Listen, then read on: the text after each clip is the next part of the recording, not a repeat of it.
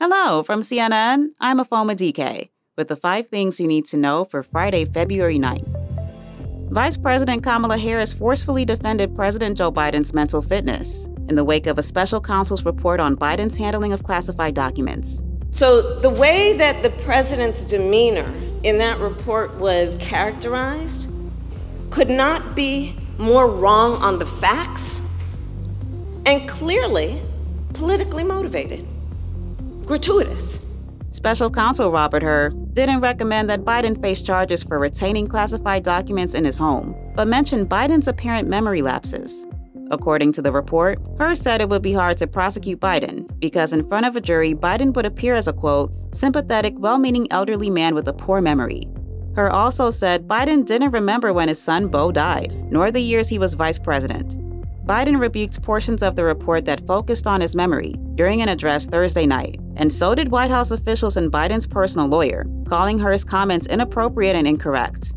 The report was politically damaging for the president, who faces concerns from voters about his age, mental capabilities, and whether he is able to fulfill his presidential duties. Israeli Prime Minister Benjamin Netanyahu has directed the military to draw up an evacuation plan for people in the southern Gaza city of Rafah. The United Nations says more than 1 million Palestinians are believed to be in Rafah, the majority of whom are displaced from other parts of Gaza.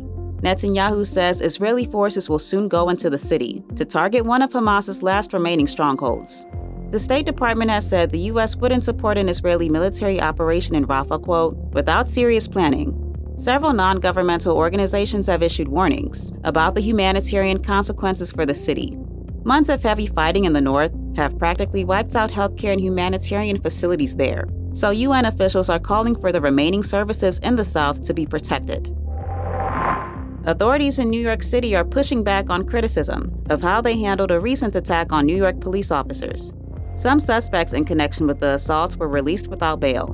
District Attorney Alvin Bragg defended the decision, saying there has been no concrete evidence the suspects had fled.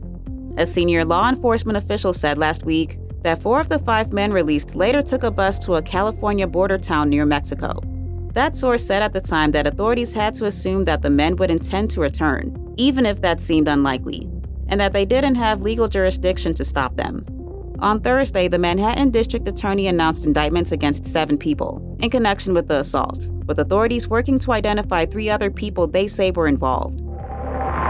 Authorities in East Tennessee are searching for a man suspected of shooting and killing a sheriff's deputy and injuring another during a traffic stop.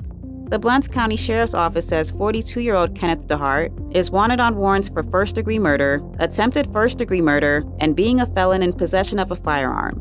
The reward for information leading to DeHart's arrest is now up to more than $60,000. The Sheriff's Office said DeHart is believed to be traveling on foot and should be considered armed and dangerous. The public is advised not to approach him, but instead contact law enforcement.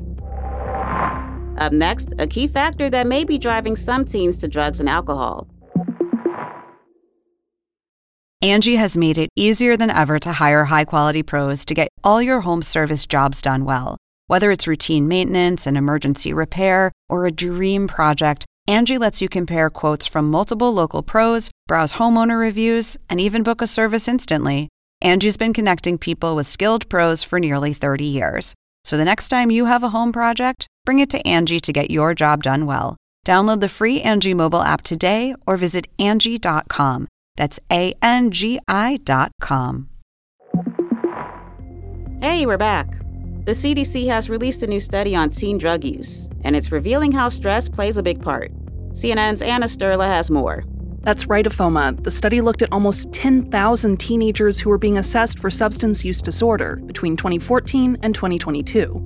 The teens were asked what motivated them to use drugs and alcohol, and the most common reason? Almost 3/4 said they were trying to feel calm, mellow, or relaxed. And other top reasons were also tied to stress, like wanting to forget bad memories or stop worrying about a problem, or using substances to help with depression or anxiety. In recent years, children and adolescent mental health has become a national health concern. The U.S. Surgeon General has listed it as a top priority, and youth health leaders declared it in a national state of emergency in 2021. That's all for now. We'll be back at 6 p.m. Eastern.